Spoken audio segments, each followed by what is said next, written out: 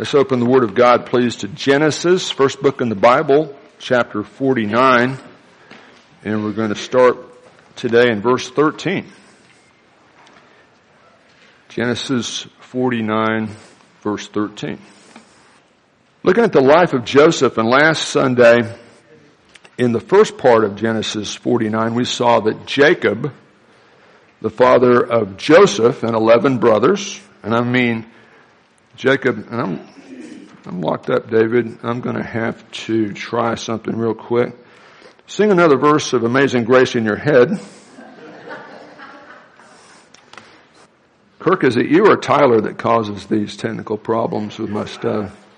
We're going to blame you for it anyway. Okay, I'm going to have to get out of there and start over. I think this will work now. Billy Graham never worked with... Good idea, Dave. Billy Graham never worked with PowerPoint. And there are more than one reason for that. Yeah, now we're good. We're looking at Joseph, the son of Jacob, has got 11 brothers, 9 of whom he didn't get along with very well for a long time. But why is that important to us in 2019? Well, that's important because you realize that the Old Testament books were written before the first coming of Christ, and we're living on the New Testament side of the ledger. But in the Old Testament, God made it increasingly clear who the Savior would be by defining very specifically who he would be, where he would come, what he would do, why he would do it, and when he would do it. And when you're thinking about the person who would be qualified to be the Messiah, we are seeing a focus on the fact that it's going to be through this family of Abraham, Isaac, and Jacob. And Jacob in this chapter in Genesis is talking to his 12 sons. And last week, and we'll emphasize this again in a minute, we saw that it wasn't now just the Messiah's got to be a Jewish man through the line of Abraham, Isaac, and Jacob, but it's a particular tribe. And you might think it's the tribe of Joseph. And of course, there isn't a tribe of Joseph, because he was blessed by having 2 tribes. His 2 sons, Ephraim and Manasseh, became heads of tribes to doubly honor Joseph. But it's not Joseph who God chose. God often works in ways you wouldn't expect. Have you noticed that? He chooses Judah, and we'll talk about that. But we were emphasizing the fact in this chapter where God allows Jacob to see the future and talk about the trajectory of his 12 sons and their tribes. We emphasize the fact that human destiny, including yours and mine, is God's design. And he knows the future, and he can reveal the future because he has just flat planned the future. So we're going to pick up where we left off. It was kind of a cliffhanger, Lana, so I'm glad you wanted to see the second part of that. But we're seeing Jacob as a prophet anticipating the direction of his family. And for us as New Testament believers, we know that involves Christmas. That involves the birth of Jesus as a male, a human being, not an alien or an angel, as a male, not a female, as a Semite, as a Jew, as a member of the tribe of Judah, family of David, and on the prophecies go. And he fulfilled them literally in his first advent, and he will fulfill the outstanding ones about the second advent just as literally. But before we feed on the Word of God this morning, let's pray we'll be teachable to this as transforming truth, and also let's remember those who protect and serve us, including these folks in the U.S. military that we know and love, our peace officers and our firefighters. Let's have a word of prayer. Father, I do pray that you would guide, direct, protect, and use these men and women that literally put their lives on the line to protect our freedoms, among which is Congress shall make no law respecting an establishment of religion, nor prohibiting the free exercise thereof. And we're thankful because we'd worship Jesus anyway, but to this day we have those protections, and they're protected by our military and our peace officers and our firefighters. We pray for those especially who are believers, that you keep them strong in the faith. They deal with a lot of difficult situations that could be very demoralizing. And we pray for their extended families too, that serve in very distinct ways also as they support their family members in those endeavors. And we pray for each one here today. I pray if anyone's not trusted from the depth of their heart the Lord Jesus Christ as Savior, you'd open their eyes to see and believe.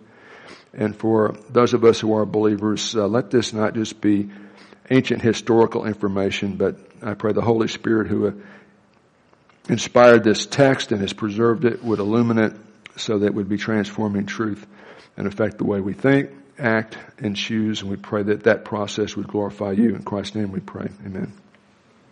You know, as we say that human destiny, including yours, including hey, Dustin's younger brother's here today. I mean, Dustin has a different hairdo than that. So Dustin's a man of many hairdos.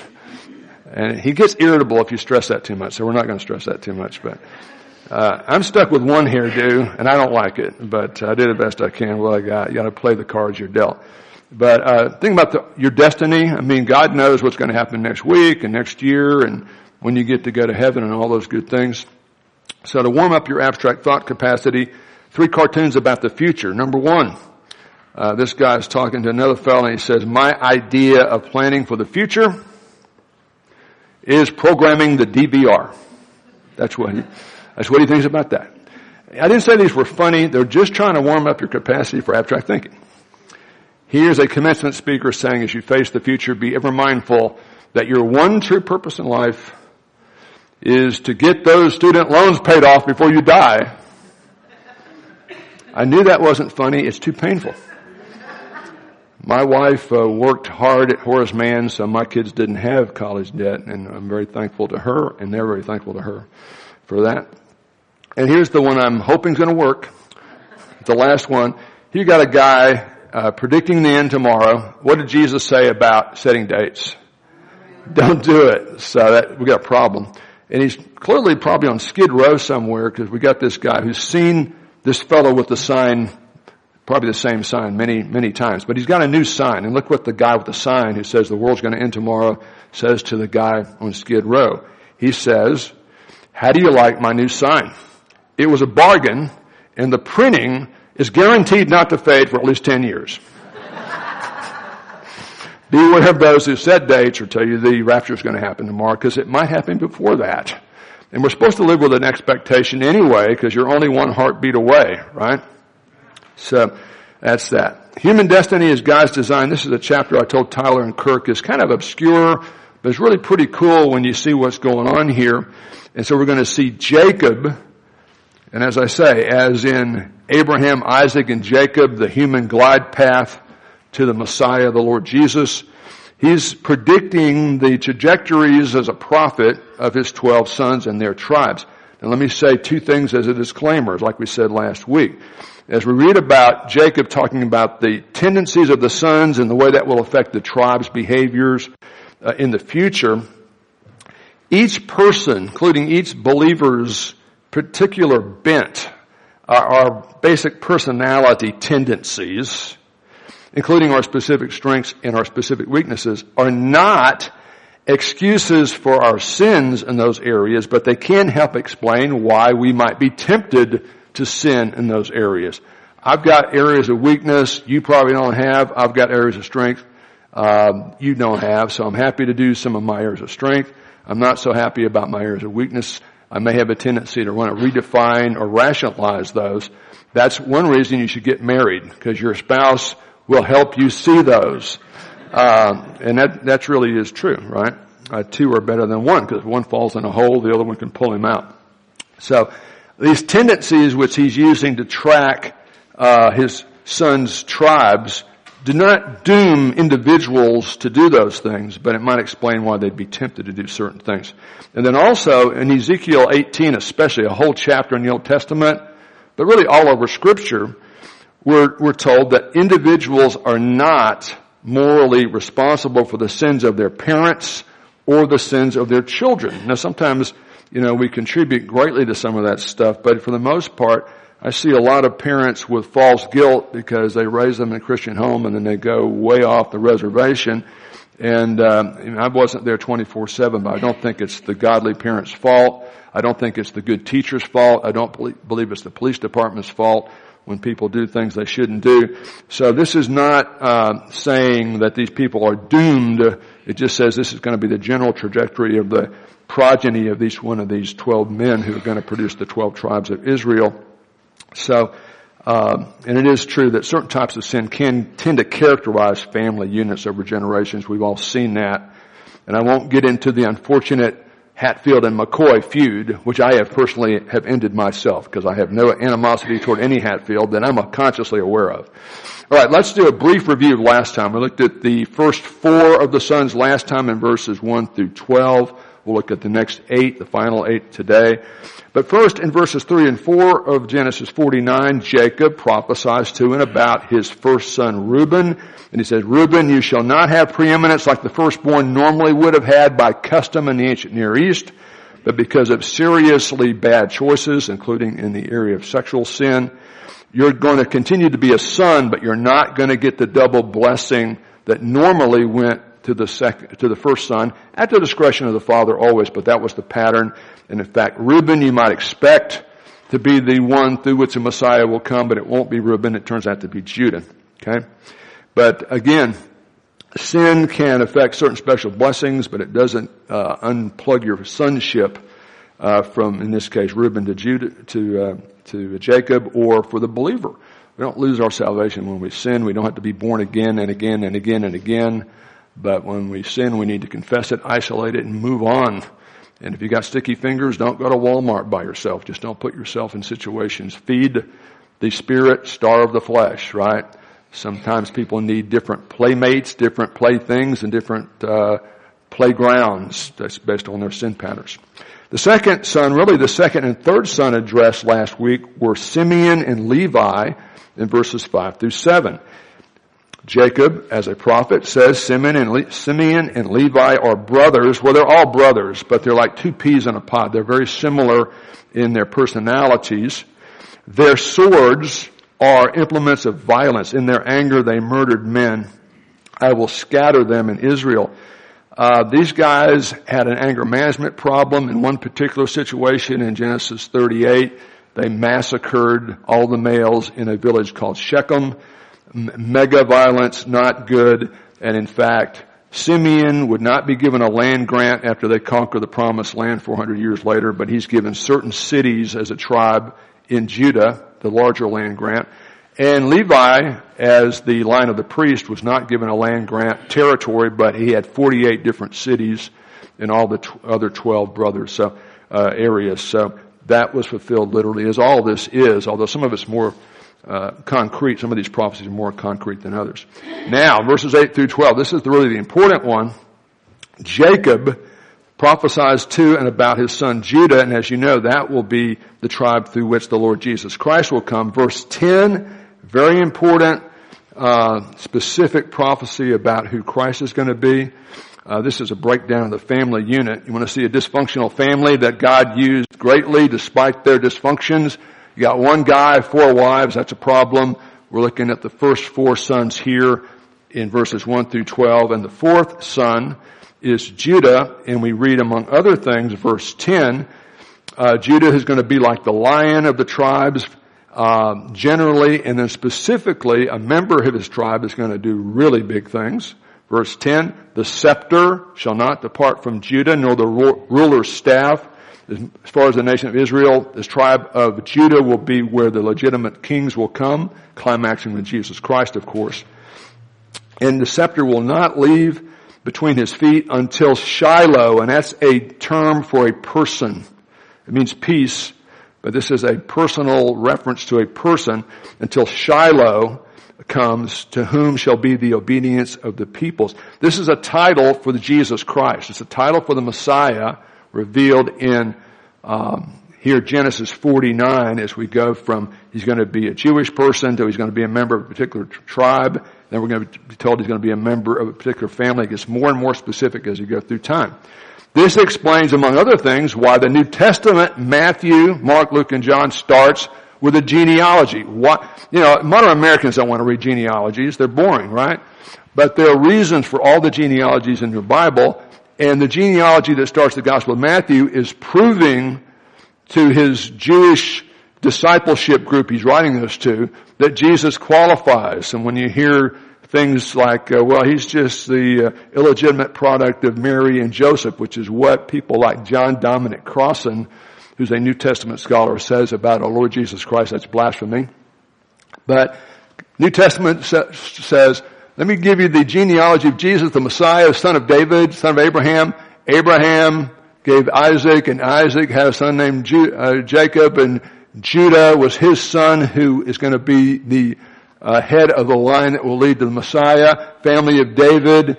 And then we have Jacob, a different Jacob, was father of Joseph, husband of Mary. Now watch this, Kirk. By whom Jesus was born. You see, Joseph is the legal father. That lines up legally. But by whom in the original Greek is the feminine personal pronoun. That's Matthew saying, hey, legally, Jesus qualifies, but he wasn't Joseph's son biologically, virgin conception, virgin birth. Jesus comes through Mary, not Joseph, but legally it lines up. So watch this. Here's our basic synthetic chart of the Bible, right? Old Testament teaches that all humans sin and die, but the Savior's coming. New Testament after the first advent of Christ, death, burial, and resurrection. Hey, when we say he is exalted, what do we mean by that? He's not ruling the world right now visibly, is he? What happened 40 days after the resurrection? The ascension. Sit down at my right hand, Psalm 110 prophesied until I make your enemies the footstool for your feet at the second advent. Why is he sitting down? Because he's tired? He's finished with his mission for first advent. And when the Father initiates second advent, he'll come right from that. But anyway, New Testament says Jesus is the one who was promised, and he's coming back, right? So we're looking at the early phases of this happening in the Joseph story. You might think Joseph would be the line. It's not. And once we get to chapter 49, we know it's Abraham, Isaac, Jacob, Judah. That's the tribe we need to key on, right? So bottom line, last time we said Judah and his tribe would ultimately bring the ultimate king who will rule over the ultimate kingdom at what we would call the second advent and thereafter. And so the second person of the Trinity, the God-man Savior, a human being, a male, a Jew, a member of the tribe of Judah, Genesis 49:10.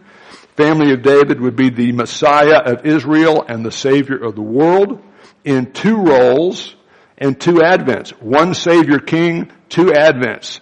At his first advent, he is the propitiation for our sins, and not ours only, but those of the whole world.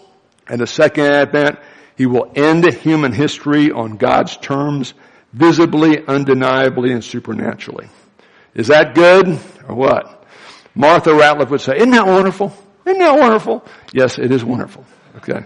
Now that's what we saw last week. Let's pick it up now as we'll look at Jacob more briefly, except when we get to Joseph, prophesying the trajectory of his sons' tribes and his sons, beginning in verse 13. And I think he's going to kind of bounce around in the way he labels these sons, but they're all connected here. Look at verse 13. Jacob continues, and he says, Zebulun, that's one of his sons, will dwell toward the seashore, and he shall be a haven for ships, and his flank shall be towards Sidon. And when you look at the map here, this is a map from the Bible Knowledge Commentary, my personal favorite one-volume New Testament commentary, and it shows you how the tribes would be distributed after the conquest. We've got Israel in Egypt, right? At the end of Genesis, 400 years later, they've been in slavery for most of that time.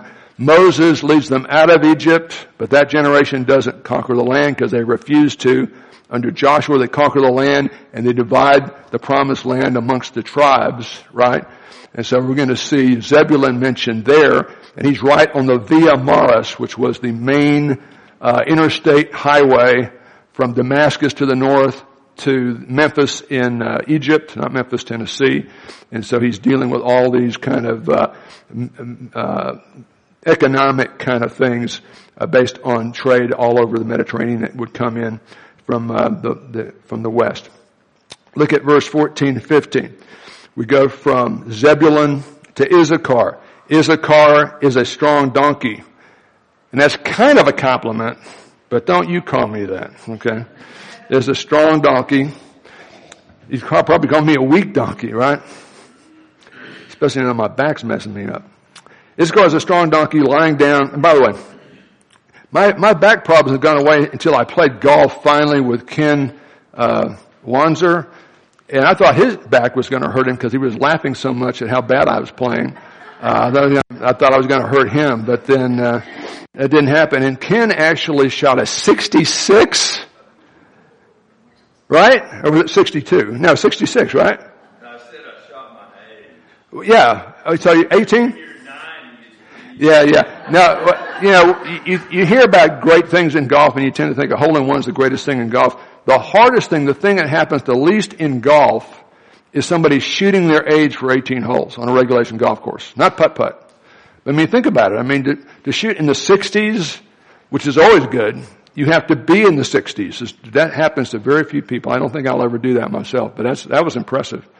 Man, way to go. If I ever shot my age, I just would quit. I know I've already basically become just a ceremonial golfer. I play every 4 years, whether I have to or not. But I hit balls once a week on good weeks. I couldn't do it last week. We had a very busy week last week, but it's all good. But yeah, Issachar's a strong donkey, and trust me, he wasn't tempted to leave the office and go play golf in his day because they hadn't invented it yet. Lying down between the sheepfolds, when he saw that a resting place was good and that the land was pleasant, he bowed his shoulder to bear burdens and became a slave of forced labor. In the history of Israel, after the conquest, you have this period of the judges for several hundred years where there is no organized governmental structure. It's kind of like the Articles of Confederation. Everybody's doing their own thing, as we're told several times. And in Joshua 16, because Israel did not mop up all the scattered Canaanite resistance, there were certain areas, including the area near Issachar, where Canaanites controlled the area, and Issachar submitted willingly, rather than fighting. They submitted to being kind of forced labor for the Canaanites for a period of many years, and so that's anticipating that. Look at verses 16 through 18. Jacob prophesies to and about his son Dan, right? We got good news and we got bad news here, Dustin. Dan, his tribe will judge his people. That's the good news. As one of the tribes of Israel. Here's the bad news. Dan will be a serpent. What do you know about serpents in the scripture? The root for the word serpent means upright, shining thing. And somehow, despite that etymology, the word became to refer to a crawling reptile. I wonder why that etymology goes back to upright, shining thing. When the serpent appears in the garden, he's an upright, shining thing, He's cursed to kind of be morphed into that slithery, scary. I don't like snakes. I don't like a lot of things, but I'm not a snake person. Dan will be a serpent in the way, a horned snake, that's never good, in the path, that bites the horse's heel so that his rider falls backward for your salvation in response to that. You've got major leaders from Dan, like Samson, but in Judges 18, again, you got the Wild West period of ancient Israel. Dan, the tribe Dan, was the first tribe that in a major way embraced open idolatry of worshiping other gods and had a big influence on the nation in a bad way. So this prophecy is anticipating that. Look at verse 19. Jacob prophesies to and about his son Gad. Now here's something you won't read in the commentaries. You've heard the expression egad, right? Egad, I can't believe this happened or whatever. Egad, OSU actually beat OU, football. That's the kind of thing we say every 10 years, That goes back, many people don't know this, to Ezekiel Gad, who was always doing surprising things. So we shorten that as Egad. No, I just made that up. That's not what that is. Just seeing if you're listening, okay? As for Gad, raiders shall raid him. Now I wonder why raiders would raid Gad first. After they conquer the land and deal with the embedded Canaanite resistance, not always very well, you've got Gad, Reuben, and half the tribe of Manasseh on the east side of the Jordan River, where the Ammonites and the Moabites are, and they're always giving you some trouble. So Gad's right in the middle of that, and he's kind of the first group to be attacked by these marauding raiders that would constantly. It didn't start with Gaza after, the 82 war. It's been going on for thousands of years. So he was in an important strategic position and forced to always be at the ready militarily. So as for Gad, raiders shall raid him, happened all the time, but he will raid at their heels. He'll respond. So that land tract given to Gad made them, that tribe, kind of the first line of defense when groups like the Ammonites and Moabites would start beating the war drums. So this all makes sense when you compare it with Old Testament history. Look at verse 20. We got another one of those typographical errors that's totally my fault. I didn't mean for this to say on your notes. If you're looking there, Jacob prophesies to and about his son Asher, not Frank's Dan.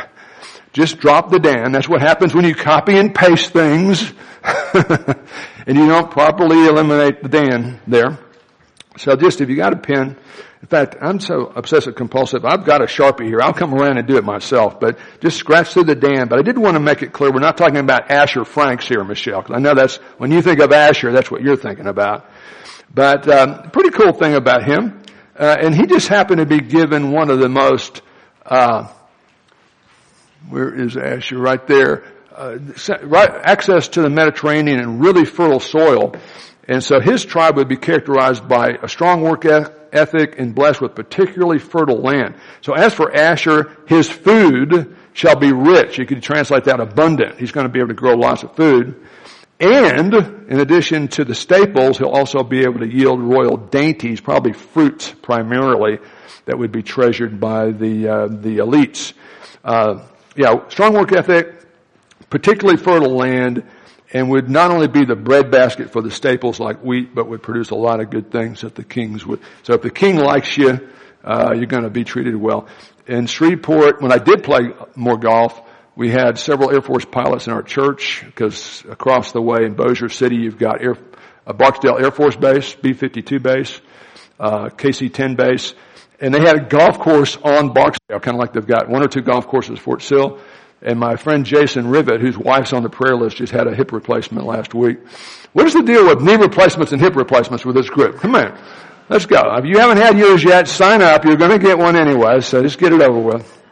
And Danny, bless his heart, is just recovering. But anyway, Jason would say, you can tell whether or not the base commander is a golfer, because when the base commander, and they change them every 2 years to give them the experience. When the base commander at Barksdale was, I'm sure this is true at most places, was a golfer, suddenly the golf course was looking really good. Ken, that's when you want to go play Barksdale Air Force Base, when the base commander is a golfer. When the base commander is a tennis player, a racquetball player, forget it. They don't mow the greens anymore very often. So, when the king likes Asher, because he doesn't just feed the population, he also provides special, unique kind of fruits for the court. That's great. Look at verse 21. Jacob prophesies to and from his son Naphtali. We'll go between that and the map, just showing you kind of who the mom is. One dad, 4 different moms. Naphtali is a doe let loose. He gives beautiful words. What does it mean when we say it's raining cats and dogs? That is called an idiom, not an idiot, Tim, but an idiom. And it's something we understand what it means, but it doesn't mean literally what it sounds like. So you got to be careful. It's not what it means, what it says. It's what it means. What does raining cats and dogs mean? That small mammals are falling out of the sky? No, raining really hard. That's just an English idiom. And a doe let loose was just an idiom for quickness and agility. Okay, and again, this makes sense because you look at the map, and what was there? With 2 of those. I want to go back to that. Yeah, we're looking at what? Naphtali. Where's Naphtali on the map? Way up here. Now, the weird thing is, this was the way the land was divided under Joshua, but sometime later, Dan, the group that got into idolatry big time, they decided they didn't like to live near the Gaza Strip, so they actually moved further north, unauthorized, and it caused some problems. But Naphtali is right above the Sea of Galilee. Carol, you ever been to the Sea of Galilee? Is it a real place? Isn't it amazing? Yeah. So Naphtali's up there, and the invasions, although the Ammonites and the Moabites live right there, so they didn't invade Gad.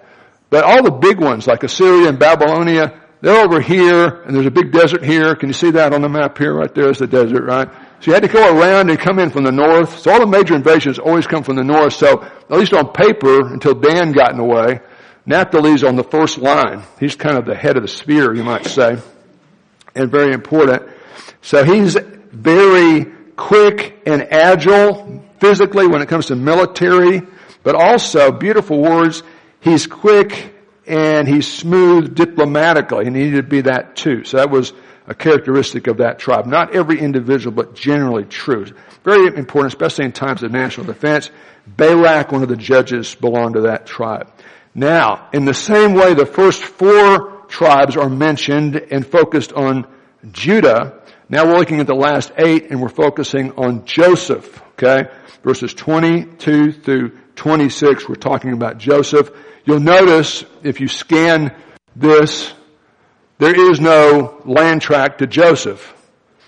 Actually, there is, right? Because Ephraim and Manasseh, his sons, were adopted by Jacob, and they were the seeds of 2 tribes, which is a way to honor Joseph, even though there is no tribe named after Joseph, named after his 2 sons. If somebody wanted to do something nice in my honor and wanted to honor Jamie and Jonathan, I would be pleased as punch. And I very seldom drink punch, but I would be very pleased, and that's the kind of thing that happened here. Joseph is a faithful bough by a spring. His branches run over a wall. He's really big and prosperous. The archers bitterly attacked him. He had all kinds of problems and enemies, including his older brothers, shot and harassed him, but his bow remained firm, spiritually and physically too. And his arms were agile, were strong, from the strength of the hands of the mighty one of Jacob. The mighty one of Jacob is a reference to God. From there is the shepherd, that's a reference to God. The stone of Israel, that's another reference to God. This tribute to Joseph really honors Joseph's God because he was such a strong believer. That's his secret. From the God of your father who helps you by the Almighty, Shaddai, El Shaddai, who blesses you with blessings from heaven above. The blessings of your father have surpassed the blessings of my ancestors up to the utmost bound of the everlasting hills. May they be on the head of Joseph, the head of the one distinguished among his brothers. In his generation, Joseph was the man. He was the leader. Rejected by his brothers, sold into slavery, going to be worked to death in Egypt, rises to the prime minister, saves the family in the region, and becomes the prime minister of Egypt, and you know the story, right? But he was the man. He received the double portion blessing that normally would have gone to the oldest Reuben, but it went to him through his father. And beyond that foundational generation, Joseph would continue to be special because he'd be the source not of one tribe like all the other guys, but of 2 tribes. Let me read briefly from the Expositor's Bible commentary about that. Joseph, like Judah in the first 12 verses, attracts a longer passage, more detailed treatment in these prophecies because of his importance. Back in chapter 48, where we saw the 2 sons adopted in the place of Joseph, to honor Joseph by Jacob. Chapter 48 was concerned chiefly with the mutual relationship of the 2 tribes, Ephraim and Manasseh, which descended directly from Joseph. But here, in chapter 49, where we're reading today, they are viewed as a unit, and in fact they were given the heart of central Israel. When Ephraim is on this side, half the tribe of Manasseh is over here, so they control a big block right in the very center of Israel. Again, a way to honor Joseph and to remind the nation about Joseph and his faith. The 2 tribes descending from Joseph, Ephraim and Manasseh, but here they're viewed as a unit in central Israel, prospering and seeking to expand under severe pressure from the local population, but winning through the help of God. The emphatic promise of blessings for these 2 tribes, for Joseph represented by the 2 tribes, contrasts with the loneliness that the individual Joseph had suffered in Egypt. The principle is suffering will be replaced by glory in God's time, in God's way. Welcome to Christian Life 101. Cheer up, it's going to get worse, and then it's going to get a whole lot better. You ever heard me say that before? Now, while we're here, let me ask a question. How do you get 12 tribes if you have 12 sons, and one of those sons has 2 tribes? Isn't that 13? Yes, Bible breath, you're correct. Good. But let me say this about that. In most contexts, the term The 12 tribes of Israel just refers to all Israels. All Israel. In the same way, the 12 in the New Testament refers to all the apostles, even if you only got 11 there, just as a collective term, generally. So that's the way it's often used. In other times, when you're talking about the land grant, and this is how the land was distributed under Joshua to the 12 tribes, you're talking about 13 tribes minus 1, because Levi is special. Levi is the tribe of the priests. He's not given a land grant here. He's given 48 cities among the other 12 and that kind of thing. So you just got to kind of realize that quite often the 12 refers to everybody, but sometimes it refers to everybody but Levi, and the context tells you. Specifically here in Genesis 49, Jacob is on his deathbed. He's going to die. He's going to die next week. Okay, you got to come back one more week. See, he's going to die, it's not that I'm afraid to die. I just don't want to be there when it happens, because I get nervous the first time I do anything. That's just me, but I'm just telling you. But here in Genesis 49, Jacob on his deathbed, empowered by God to predict the future of his sons, is talking to his 12 sons, and that includes Joseph and Levi, and they're all being counted as the sons. That's why you get 12 there for sure. Now notice these titles for God. You know, we have this memory aid to help you remember the major attributes of God. It's a Swedish word, Turjliv, but nobody can remember that. So we break it down to 2 juniors live. The major attributes of God, Father, Son, Holy Spirit. There's one God. The Father is God. He has all these attributes, but He's not the Son nor the Holy Spirit. The Son, the Lord Jesus Christ, the second person of the Trinity, Shiloh, the Messiah, the Shepherd, the Rock, is deity, but He's not the Father nor the Holy Spirit. The Holy Spirit is not a force. He's a He. He's a person with mind, will, and motion, but He's not the Son or the Father, but He's full deity. This is what deity looks like. There's only one God in 3 persons, and I ain't Him, and neither are you. And that's very important. God is true, not truthful. He's real. He's the source of all reality. He's real, and there ain't no reality without Him. Okay? Are you sitting down? I'm going to get off subject here. Richard Dawkins, the world's most famous atheist, who came out recently as an agnostic, but a hard agnostic, number 6 on a scale of 7, he said, this is all he has too. If anything now exists, if the universe is imaginary, something or someone must be eternal outside of time and space, or otherwise the source of everything in time and space popped in existence out of nothing and by nothing.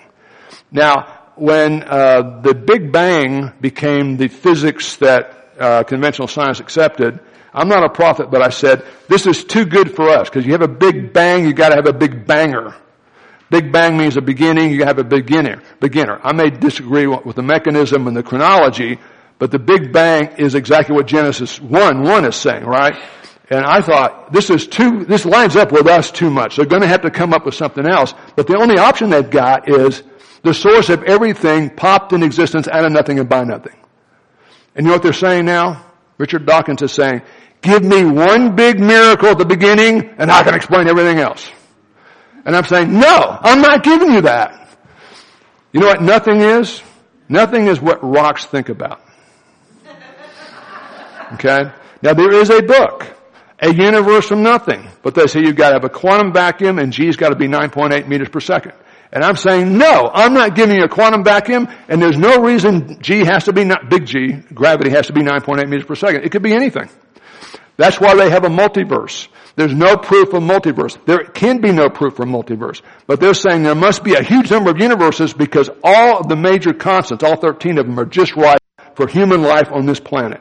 And that couldn't happen by chance, and we know God didn't do it. How do they know that?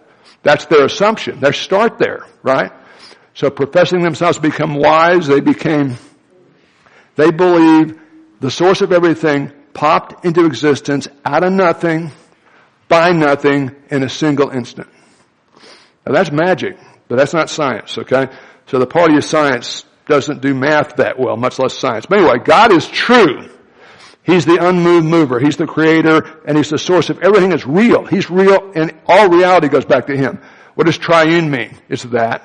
Nobody would invent that in the human mind because nobody totally understands that, but that's the way He's revealed Himself. Transcendent means He's outside of time and space. If anything now exists, something or someone must be eternal outside of time and space. You know who it is? God the Father, the Son, Holy Spirit.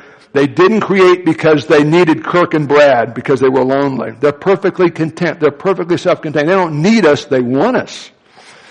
That's hard to believe, but it's true. That's the TTT. Omniscient means all-knowing. God knows everything about everything, including the worst thing you've ever done, the best thing you've ever done, what you're going to do next week.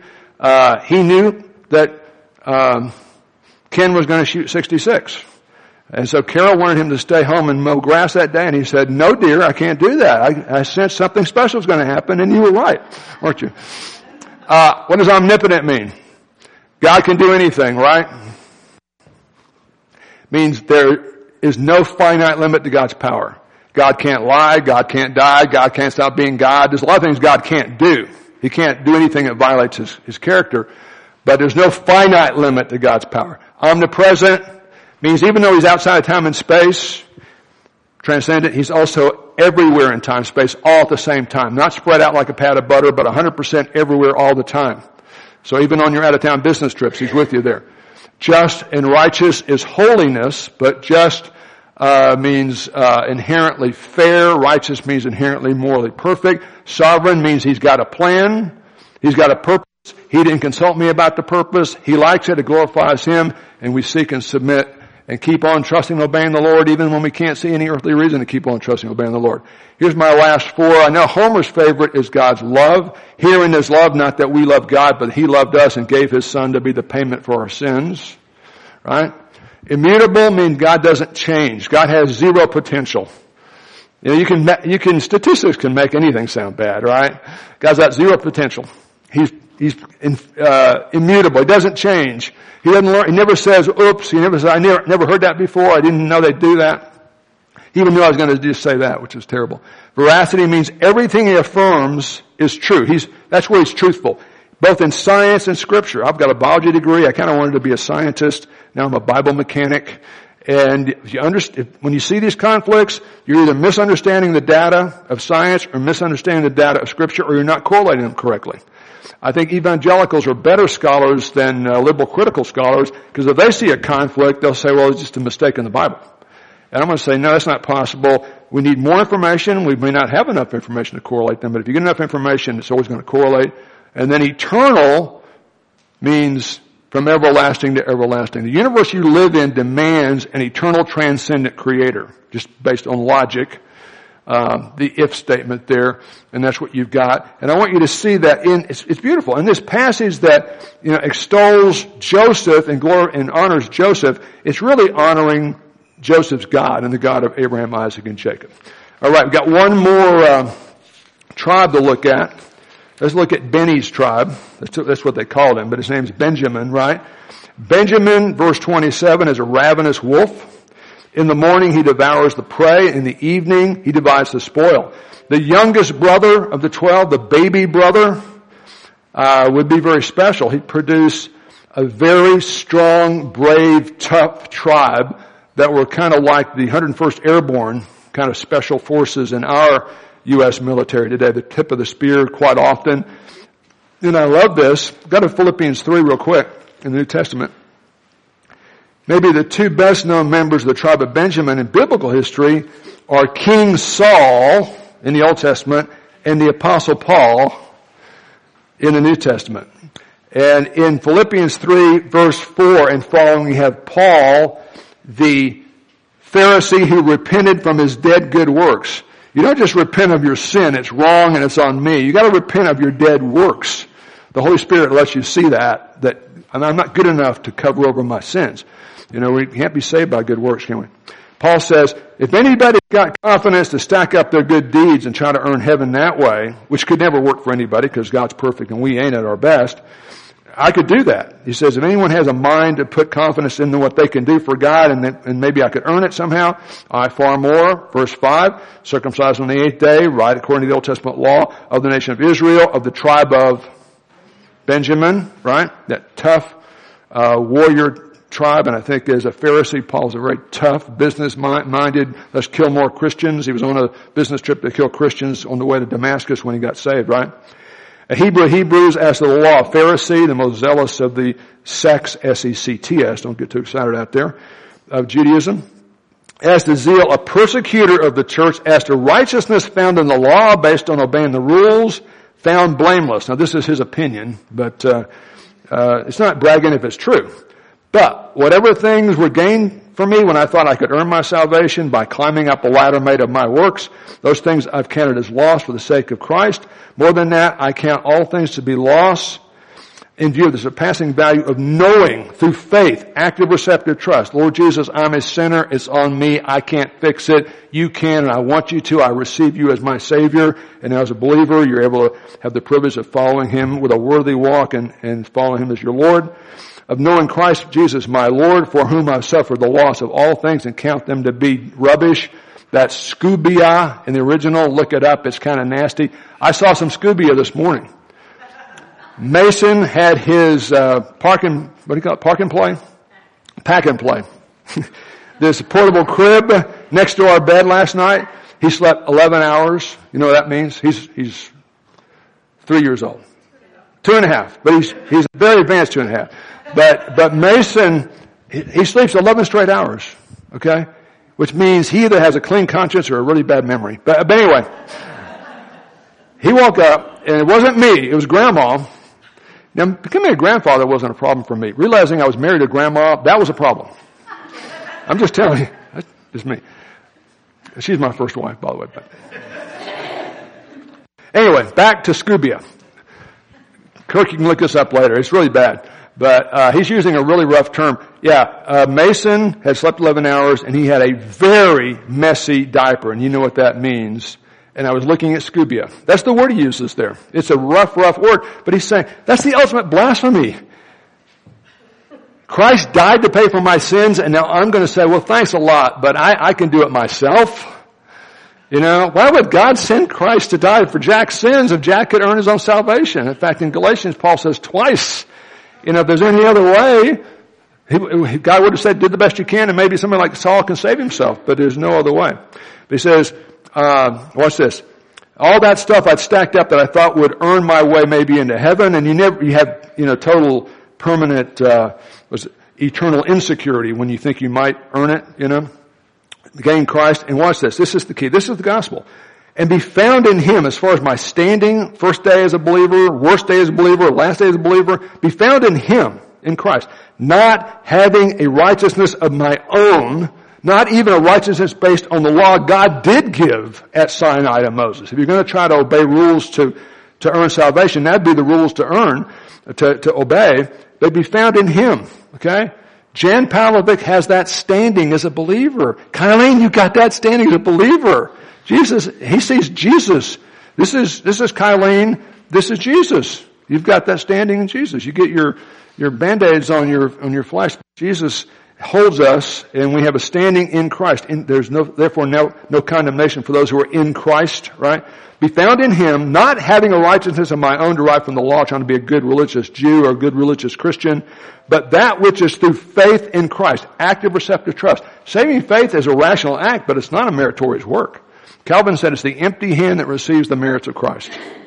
Lord, I'm a sinner. It's my fault. My mom didn't help me any, but on that, because she was kind of always, my dad or whatever, my pastor didn't help me. But it's on me. I can't fix it. That's the hard thing. Number one, sin doesn't exist anymore because you can't use that word because it's considered to be very politically incorrect. And then if you can get to the sin concept across without using that word, everybody thinks they can do it themselves. DIY. Salvation is not a DIY process. Otherwise, Christ died needlessly. But having a standing in Christ, not having a righteousness based on my church going or me being a nice moral person, but that which is through faith in Christ, the righteousness, the perfect righteousness, which comes from God on the basis of faith in Jesus Christ, okay?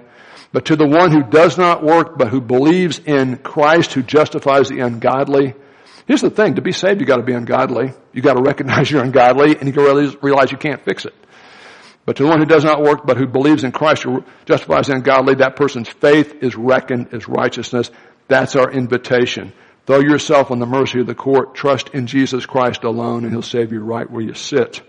But He will give you a whole new capacity now to serve Him, and He expects you to. So, right? Good. Back to Benjamin. Boy, there's a lot of truth in that verse, in there, verse 27 there.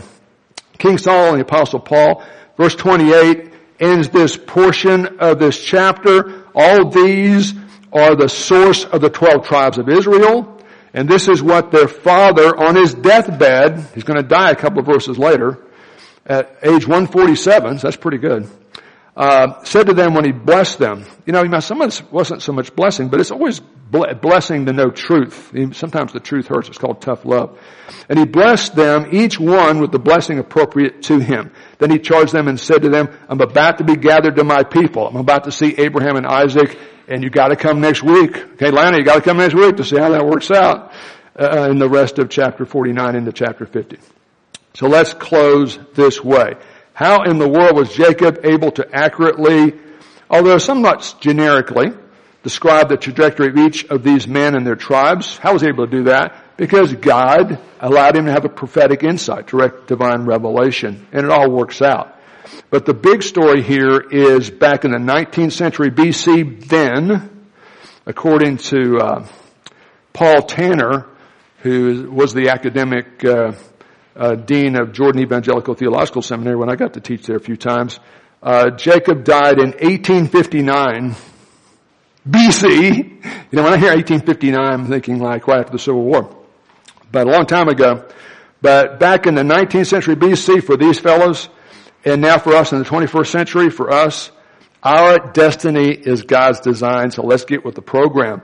Now, in the Old Testament, folks were saved by putting their faith in the promised Savior, and we showed you one big brick in that picture.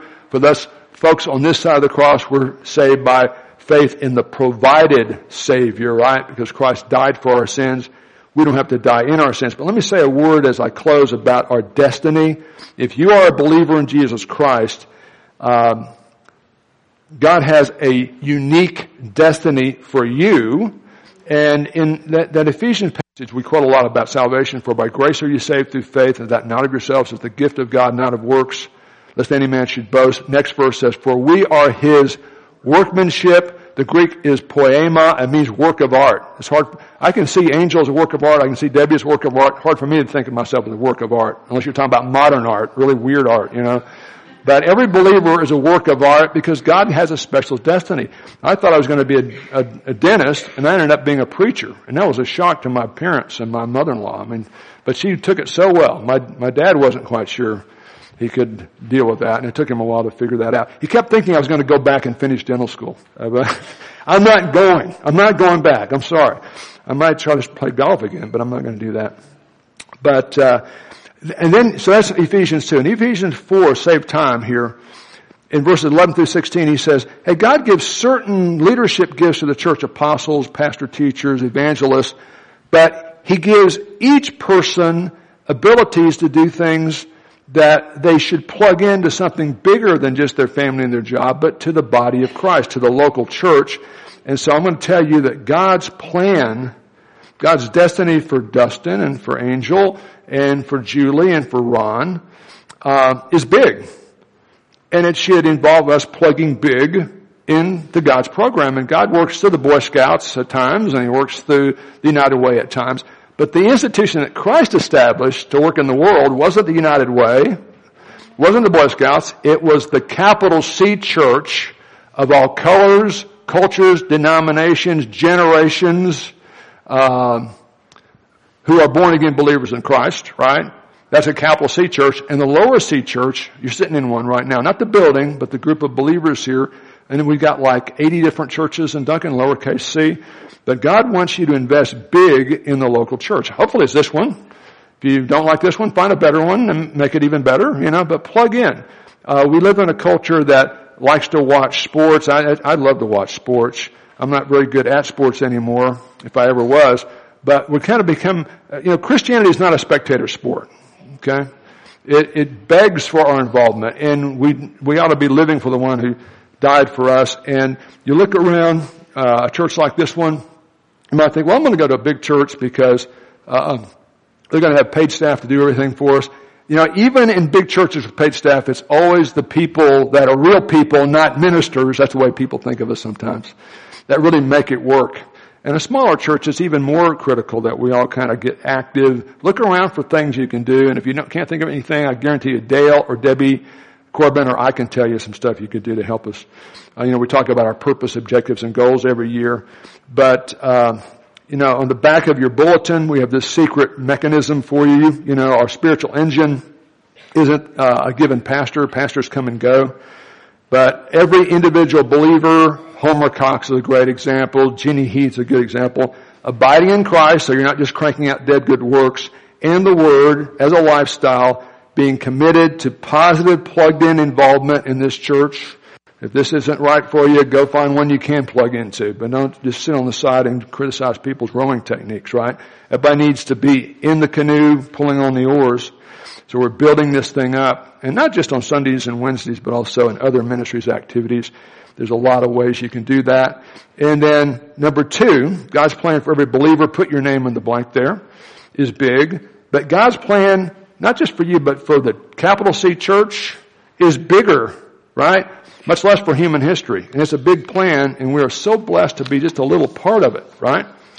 All colors, cultures, denominations, generations who are born again are all part of this family.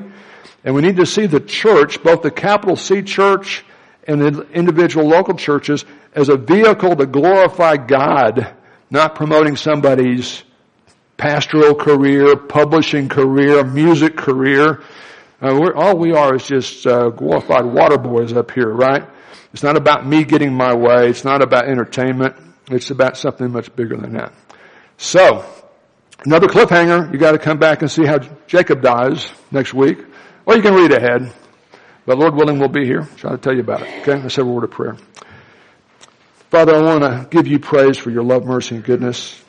And we rest in the fact that our destiny is your design because you know and control the future. Just surely as in Joseph's life, in